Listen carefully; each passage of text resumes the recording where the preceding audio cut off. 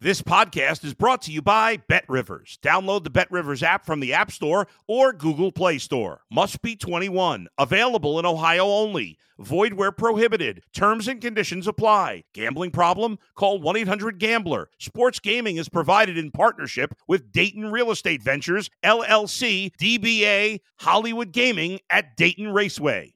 If you're a tennis fan, you'll love Betting Weekly Game Bet Match on the BetRivers Network. Whether you're a bettor or just love tennis, you'll enjoy the in-depth analysis each week of the tennis calendar. Subscribe to Game Bet Match today from your favorite podcast provider. If you're a tennis fan, you'll love Betting Weekly Game Bet Match on the BetRivers Network. Whether you're a bettor or just love tennis, you'll enjoy the in-depth analysis each week of the tennis calendar. Subscribe to Game Bet Match today from your favorite podcast provider.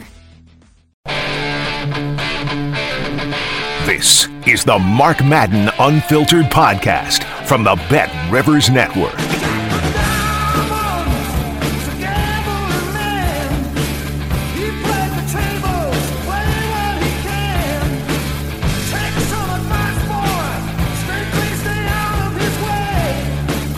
Hello again, everybody. It's Mark Madden, the super genius, here on the Mark Madden Podcast for the BetRivers Podcast Network. I'm joined as I am once a week by Tim Benz. And Tim, let's get to some of the bets right away. And by the way, the New York Jets will no longer be my pick of the week. Zach Wilson has lost his starting job. Do you think that's temporary? It's obviously a reaction to him not being accountable for how bad he played in this past week's loss to New England. I do think it's temporary because I don't think they have any other really good viable options. And they're in a playoff chase. That whole division is in the playoff chase. So I don't think it's permanent. I think that there's a message sending going on here.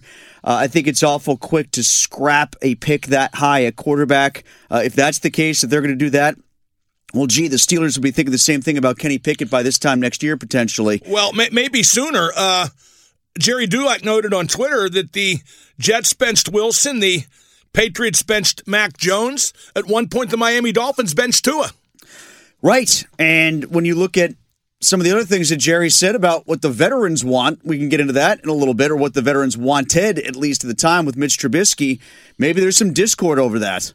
Let's get into that now, because Jerry said in his mailbag on the Post-Gazette, somebody commented that the Steelers could have 2 or 3 more wins if Trubisky had remained the starter. And Jerry said there are some veterans in the locker room that feel that way as well. I don't know what game Trubisky wins. I think they'd have Miami. One more win. I think they'd have one more win. I think Trubisky's a better quarterback right now. I think they put Pickett in too soon. I think to say 2 or 3 more wins, though, is a bit dramatic. But as far as how the veterans view it, veterans don't want rookies to learn on their time. Look at what happened when Maddox got hurt and Ben came in, and Alan Faneca said he didn't like it. Unless the rookie takes off like Ben did, I could see why that reaction would be there. A presumptive belief by the veterans that this guy would have figured it out as the rest of the offense had come along. But when did he go out, Mark? He went out in the middle of the Jets game, right? So do they win the Jets game if he stays in there? I don't think so, because the offense got better once he went out. I don't think that you can assume that they would win the Bills game or the Eagles game or even the game against the Bengals. Maybe the Dolphins game. That's the one game that comes to mind where maybe he would have made a difference. Yeah, and Trubisky did win the Tampa game. Came in relief after Pickett got concussed. And I'm also told that Trubisky is still livid about the way his situation was handled, how early he was pulled. I've been told he maintains that he got told by Tomlin he'd have at least through the bye week to prove himself, and certainly he did not get to the bye week. He got pulled after 3.5 games. Well, and I'm also being told more and more that his argument with Diontae had something to do with it. Little stories like that corroborate it. Logically, it shouldn't, but Tomlin plays favorites. We all know that. Especially if you consider that, 2 weeks ago, Tomlin made some comment about patience or being a patient organization, something to that effect. And it was like as if he had already forgotten that he had benched Mitch Trubisky. Like there was nothing after 3.5 games. Right. There was nothing patient about that. Watching the offense evolve or whatever it was he was talking about coming off of the Saints game or going into the Saints game. There's some comment he made at his press conference. That's what it was, about the bye, evolving out of the bye, so forth and so on. And it was just like he completely already has forgotten that Trubisky was the starting quarterback at the beginning of the year. Well, that last press conference he had just this past Tuesday, it was the height of his career as a horse manure salesman. And, he's hit some pretty incredible heights before that. Like when he said Diontae's not getting the ball because the other team is basically double covering him to the point where he can't get it. That's such a crock. AB got double covered. He got the ball. Hines Ward got the ball. Well, not only that, Mark, but he said that in the wake of every newspaper outlet in Pittsburgh or blog that covers the Steelers doing some story or another about how Diontae Johnson is the most open receiver in the NFL. Yeah, I don't know that that's true. I mean, I'm not going to watch the video, and I don't trust Pro Football Focus. I do know that Diontae's best 3 games this year were with Mitch Trubisky throwing him the ball. The first 3 games of the year, he's not been over 5 catches since. There's some sweet irony there, ain't there? Diontae yells at Trubisky, maybe help get him benched, and ever since then, Diontae's on the pay no mind list. I love it. That's maybe something that Johnson should have been more acutely aware of while it was going on. I mean, the devil you know versus the devil you don't. Tim might have told him, but he blocks me on Twitter. Is that right? Yes. First block he's thrown. Now, getting to some of the games, let's go college football first. Ohio State is a 7.5-point favorite at home against Michigan. Both are 11-0. I think Ohio State is a class above Michigan. I think Ohio State and Georgia are a class above everybody. That's fair to say, especially with some of the struggles you've seen, the little up and down dips that you've seen from the top end of the SEC in recent weeks. I like Ohio State in that game. If you want to feel secure about it, go ahead and buy a point or half a point. You can do that at Bet Rivers. If you want to get off the hook at 7 and get it to 6.5. But, with the 8 points, such as it is, people go for 2 all the time. Is it 8 now? No. I'm saying, like, if some people just look at the 7-point kind of old-fashioned. I thought it was 7.5. That's what I'm saying. Last time I looked, yeah. Yeah, so I'm saying if you don't care about it being at 7 versus 7.5, leave it where it is. Take Ohio State. I'd be comfortable with that. Like you, for as good as Michigan is and as well as they played this season, I still think Ohio State can beat them by a touchdown. Who's going to be in the playoff? I thought it might be 3 SEC teams at one point. Maybe now only 1. And I'm not sure if that's fair because I think the SEC teams are good teams beating each other. I think if only 1 team gets in the playoff, the SEC is being penalized for having a lot of good teams who have to play each other. Yeah, but with that set up the way that it is, winning your conference has to mean something, doesn't it? I mean, if you're going to limit the pool... Tim, I am long on record as saying the playoffs should be 4 conference champions. Yeah, so I'm saying that I don't feel bad for the 2nd, 3rd, 4th place SEC teams. Now, I get your point. Like, you think that those are the best quality teams, the most talent. But at some point, in the format such as it is, winning in the regular season has to mean something. Now, let's look at some NFL games. We got Tennessee getting 5.5 at home against Cincinnati. How is Tennessee the dog in this game, Tim? I'm starting to believe in Tennessee a little bit, and here they are, the underdog in this game. Well, I like Tennessee in that game. Where'd you see? I see Tennessee right now getting 1.5. That's what I said. Tennessee. Did you say 1.5? I thought you said 5.5. No, Tennessee, 1.5 underdog. Yeah, I'm surprised at that. At home. Yeah, I would take Tennessee in this. I know they always have quarterback concerns. They have some banged up question mark players, but I still go with Tennessee. I like that one. I don't know if I'd make that my pick of the week. Maybe people are getting high again on the Bengals because they did what they did to the Steelers, but I think the Steelers made some tactical bonehead moves, thought process. That's another thing that came out during the Steelers press conference with Mike Tomlin, Mark, when he talked about how they kind of did the dominoes thing. Like, they were keying on Mixon, and then Mixon went out and they started keying on Boyd. God. Why? Like, T. Higgins is the much more explosive, dangerous player. Well, yeah, but if it's so easy to cover Diontae so he never gets the ball, why can't they do the same to T. Higgins? Yes. Why don't they just say to their D-backs, okay, watch what they're doing to Diontae and do the same thing to T. Higgins? I think there are some, myself included, who do the fantasy thing and say, why isn't T. Higgins putting up bigger numbers, especially with Jamar Chase out? Well, you see what happened when somebody paid attention to Boyd first. Now, my pick of the week is San Francisco minus 5.5 at home against New Orleans. And this applies to Ryan Tannehill to a lesser degree, but can we finally say that Jimmy Garoppolo is a winning quarterback? Well, I was thinking about this. So he's gone to one Super Bowl. He's gotten to another NFC championship.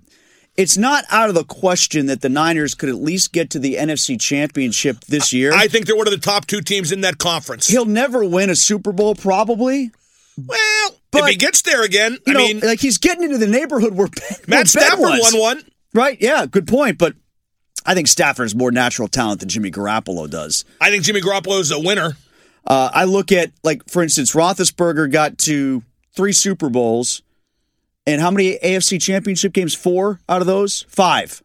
Like, so if Garoppolo keeps winning with the Niners, like that's not as far distant from what Ben did until you get to the Super Bowl wins. That's the difference. Which is big. It's pretty big. But I'm saying, like, when you get your team that far, and I don't think these Niners teams are as good as Ben's Steelers teams, but we just act like he's in a different galaxy as a quarterback. I'd take Ben 7 days a week and twice on Sunday too, but I mean, like, I think it's time to stop mocking Jimmy G is what I'm getting at. Yeah, that's what I'm getting at, too. And I think the Niners really did themselves dirty by giving up all they got to draft Trey Lance, who, I mean, how can you think he's not a bust? Right. He's clearly still not ready to play. Not ready to play. Can't stay healthy. I mean, I know injuries dog Garoppolo, too, but that was a lot to go after a guy who was a project. Now, here's a game, Tim, I'm personally invested in. Tampa Bay is giving 3.5 points at Cleveland. I need Cleveland to lose so I can sell 4th in the North T-shirts here in Pittsburgh. Right now, Cleveland and Pittsburgh both 3-7. I need Cleveland to finish 3rd so I can do the 4th in the North T-shirt thing. I have money that I bet on the Steelers at the start of the season, an exact order of finish bet on them being 3rd. So I have to root for Tampa in this game. Screw you. To keep the Cleveland Browns suppressed and in last place. Is Tampa going to have a renaissance here with Brady? Or are they just in a bad division and it looks that way? I think that's the last thing. They can win the division, right? They can win the division, kind of like the Niners can win the West, even if this isn't the best edition of the Niners. I think by the end of the season, we'll see Tampa be like a 9-8 South winner over a 8-9, 7-10 Atlanta team. And maybe win a playoff game. They could win a playoff game. Brady yeah, sure. with his guile. I mean, they might get a real bad matchup if they're 9-8, though. Well, wait, no, hold it.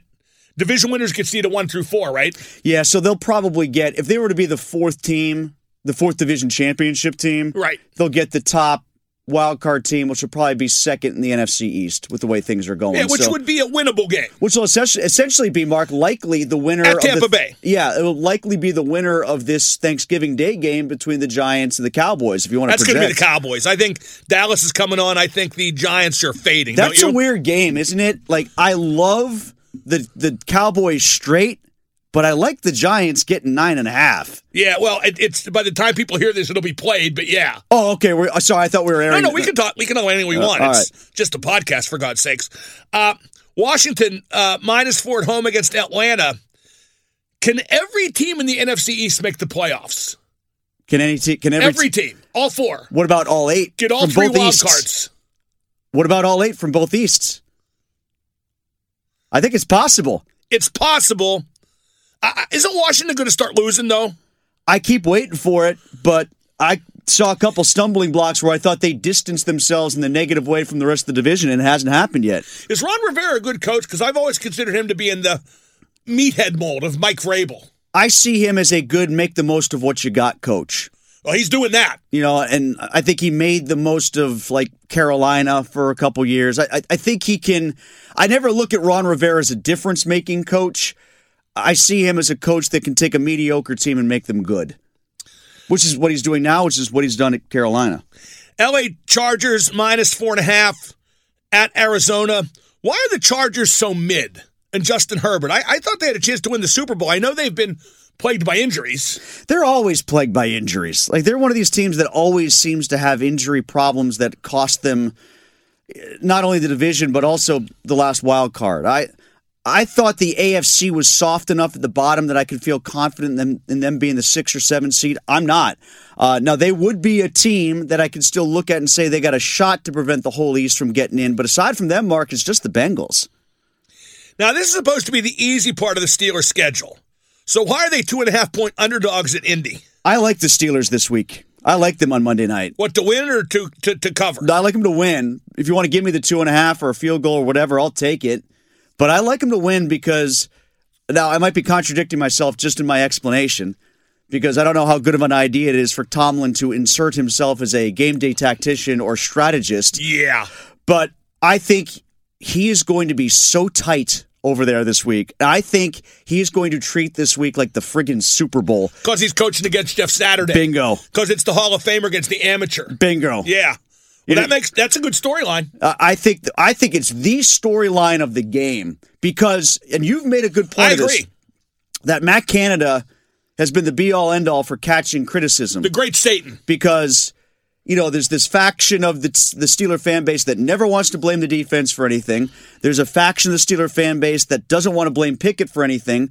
The national media never wants to blame Tomlin for everything. So everything goes to the offensive coordinator. But if he loses to Jeff, it's going to be about him losing to Jeff Saturday, not the Steelers, if that happens. It's Mark Madden with Tim Benz here on the Bet Rivers Podcast Network. Tim, I want to talk about Hines Ward and James Harrison being semifinalists for the Pro Football Hall of Fame. Does either one have a chance? I think that Hines has a chance. I don't think it's going to happen. I just think that the wide receiver position is too statistically dominated.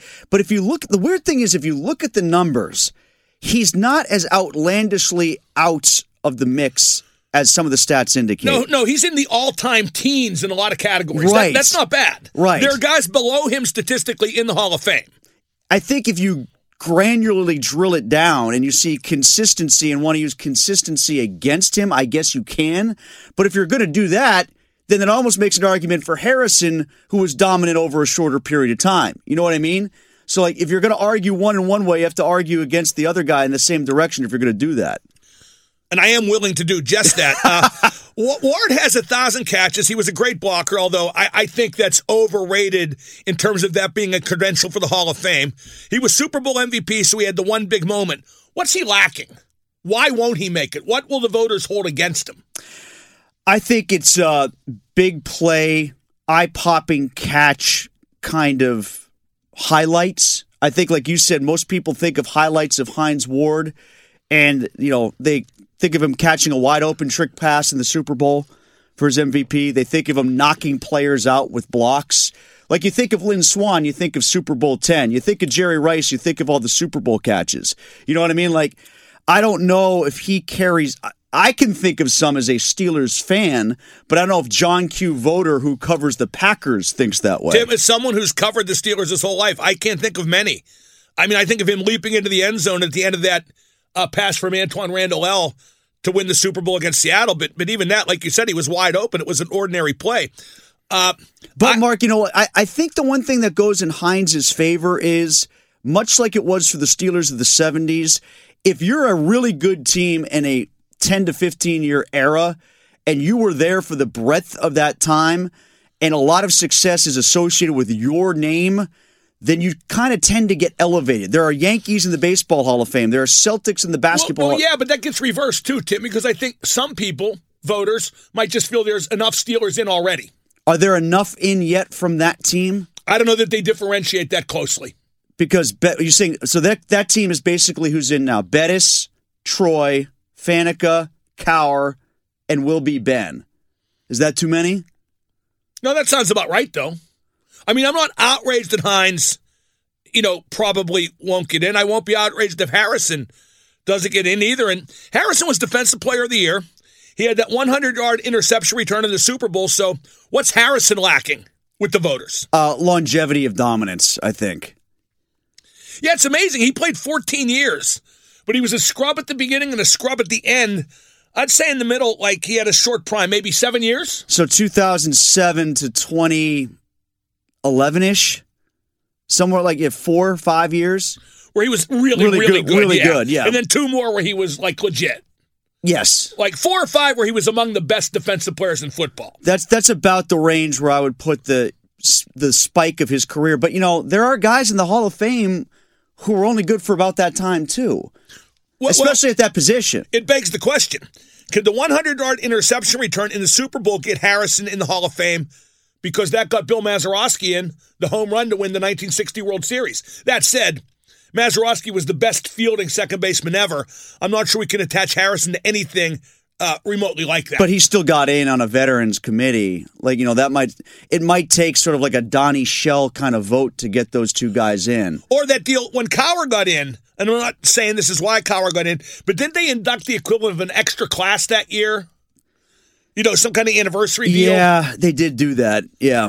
But I think part of that, too, was they realized they were having a backlog of players because, when you have 22 players on a team, if you're part of a good team, a lot of people are going to get in from that team. It's more than baseball, it's more than hockey, it's more than basketball. So, I think residue from success of the team trickles down to individuals to make the arguments all the stronger on their behalves. And I think Hines and Harrison are both very good examples of that. Now get back to Hines for a second. Andre Reed is in from Buffalo. He's a receiver. Ward has the same stats pretty much. It's amazing how similar they are. Does that mean Ward should be in or that Reed shouldn't? And what about the eye test? Because I saw both play. I think Reed was better. I think not by a lot, but a little. I think Reed was more dynamic, and I think more of a playmaker. Yeah, and Reed was a part of a team where the offense was the bigger story. But even when you get to team success, you could say, well, Andre Reed was in 4 Super Bowls in a row. All right, well, Hines got there in 3 of them. And got to a couple AFC championships along the way before that, too. And Hines won 2. And won 2. And Reed didn't win any. Yeah, you see, I think... I'd rather vote for the guy who won 2 than the guy who lost 4. I'm one of these guys when it comes to Hall of Fame discussions where if I can't think of that team that was dominant in an era without that player, I lean to yes. I lean to the word fame in Hall of Fame. If I hear Hall of Fame, to me that means were you part of the fame of that great team? Or right. Can you tell the story of 10 years of football that you played without mentioning your name? Are you immediately remembered? And I think Ward and Harrison are both really remembered for those Steeler teams. I think more by fans of the Steelers, though, than the general citizenry, don't you? I don't know, Mark. I'll use the Buffalo Bills example as a counter to that. I was not a Bills fan, but I can go through 8 or 9 names in the Bills, 10 names in the Bills, and I'm not leaving Andre Reed and Cornelius Bennett off any of those. You know what I mean? So, maybe Bennett's not a great example, but Bruce Smith, I think that you can go really deeply onto a lot of rosters and find players that have gotten to the Hall of Fame because they're on good teams that aren't as good as Ward and Harrison or as recognizable as Ward and Harrison. I also hate when we match up stats like I'm doing right now with Ward and Reed. That's the way you get too many people in the Hall of Fame. I'm a big believer in eye test. I'm a big believer in big moments. Well, Ward was big moments, even if he wasn't necessarily eye test, because eye test might say that he wasn't the most dynamic wide receiver or the most athletically gifted wide receiver. So he's got at least one. But, again, if you drill down on the stats and you see who's gotten in and you see some of the players who are behind him in some of those stats, especially if you do the sliding rule of passing era football, he matches up. Or there's Don Hudson and Biletnikoff and guys like that. Don Hudson. But these are guys who are measuring sticks in their era for wide receivers, and he was part of the early boom of spreading out to passing stats, even if his team didn't do a ton of that. Well, do you agree that voters don't care about Ward's blocking? When Ed Bouchette, I guess now it's Dale Lally, when he stands up at that meeting and campaigns for Ward and he brings up the blocking, that most of those voters just kind of roll their eyes and say, oh, that is so Pittsburgh. Okay, then they better not vote for Anquan Bolden either. What do you mean? Because that's part of the reason why he's a semifinalist. Because of blocking? Oh, yeah, he was a good blocker. Yeah, okay. That gets brought up a lot with him, too. The fact that I never heard that indicates that a lot of people probably never heard of it about Ward outside of Pittsburgh. And here's always been my attitude on Hines' blocking, which was great. Let's say in the best year Hines ever had blocking, it got the Steelers 70 extra yards. And that is probably a generous estimate. Who cares? That's chicken feed. I think it's more an image thing, Mark. No question. The image of who the Steelers are, what made the Steelers, he brought that defensive angle to the offensive side of the ball with Faneca and Bettis, who are also in. I think that's a big part of it. Toughness, edge, grit, all that. I give Harrison a slight edge over Ward. If I had to bet on one to make it, I'd bet Harrison. because Ward was never considered a very top wide receiver in his era. Harrison was a little closer to that on defense. The counter to that is one thing that Hines has going for him that Harrison doesn't. The media liked Hines. I didn't. I still don't. National media loved Hines. That's true. That's because he catered to the national media. And Harrison didn't like the national or local media. Harrison didn't like anybody. Didn't like anybody. Didn't like me. I know that. Didn't like me. I know that. Is Tomlin a lock to make the Hall of Fame someday? Yeah, I think he is. Do you think he should? Different question. If Cowher's in, I guess he's got to be in. Yeah, I don't know. I'm not sure Bill should be in, but I'm glad he is.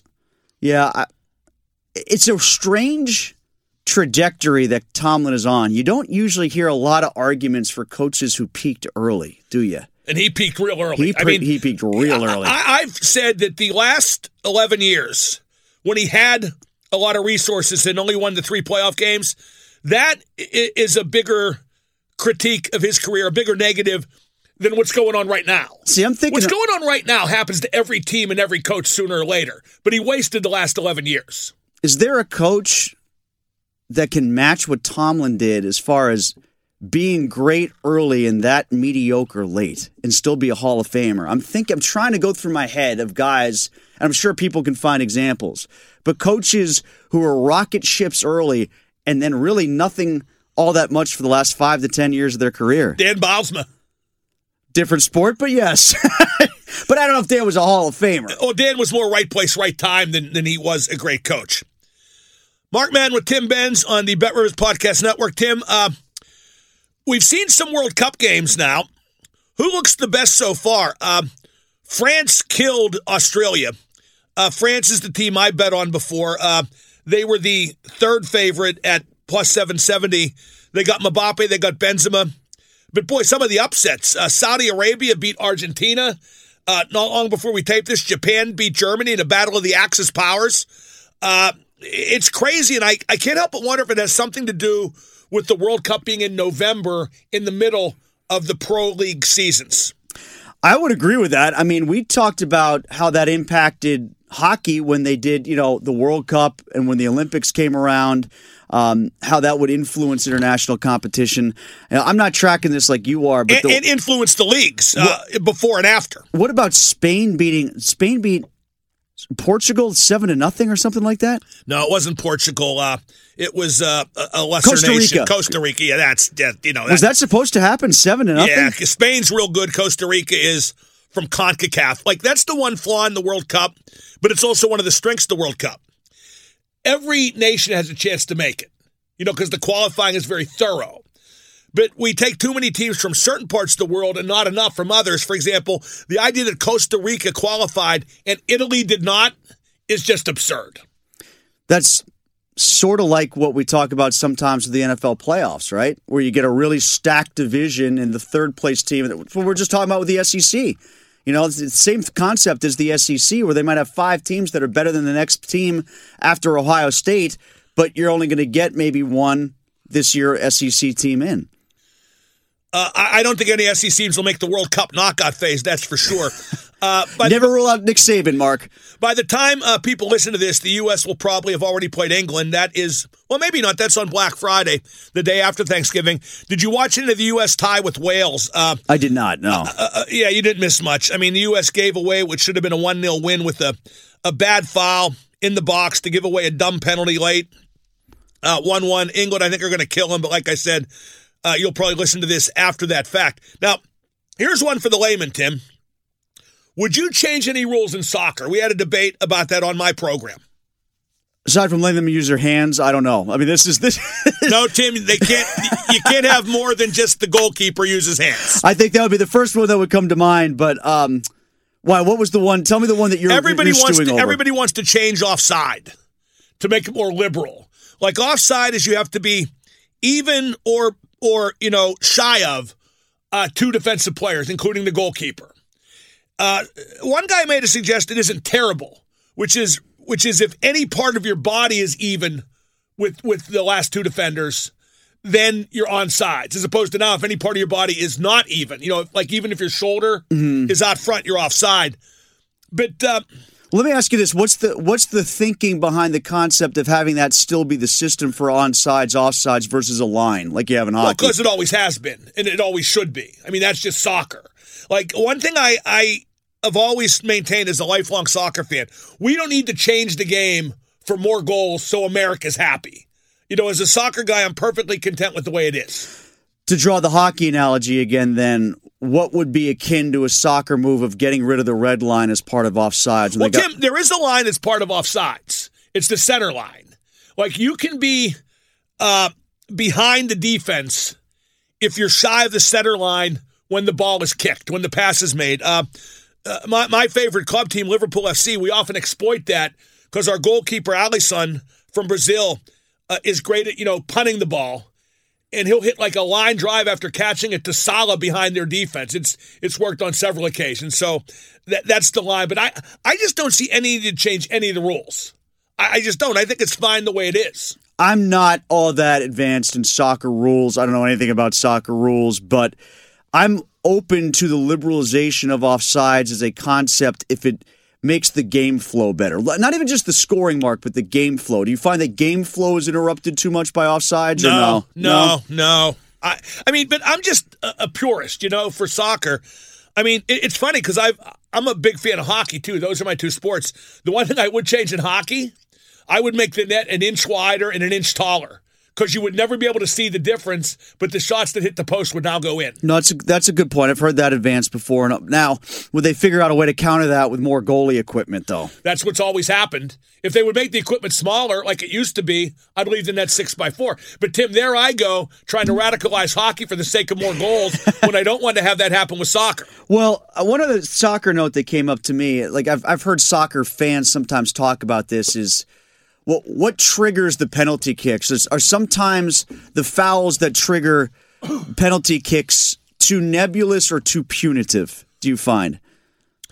Well, the one the U.S. committed was obvious, so sometimes they're easy. I had somebody call the show and say that should have been a penalty because of the stage of the game with the U.S. ahead 1-0. But, to me, as I say in hockey all the time, a penalty's a penalty. Whether it's the World Cup or whether it's... I've had some people also suggest that a foul that's like on the edge of the penalty area, like just inside, shouldn't be a penalty. Okay, then what do you make it? I mean, if you wanted to make the penalty area slightly smaller, I wouldn't have a problem with that. That's where I think sometimes basketball gets into trouble. Like where is it a charge or is it a block? And then you have designated areas on the floor where you're just creating the same nebulous argument about the space on the floor instead of the contact and when it happened. Well, I hate basketball, so who cares? That's Tim Benz. I'm Mark Madden. This is the Bet Rivers Podcast Network. And don't forget, bet now from anywhere, from everywhere. Catch new episodes of Mark Madden Unfiltered every week. Available on the Bet Rivers Network, BetRivers.com, and wherever you find your podcasts.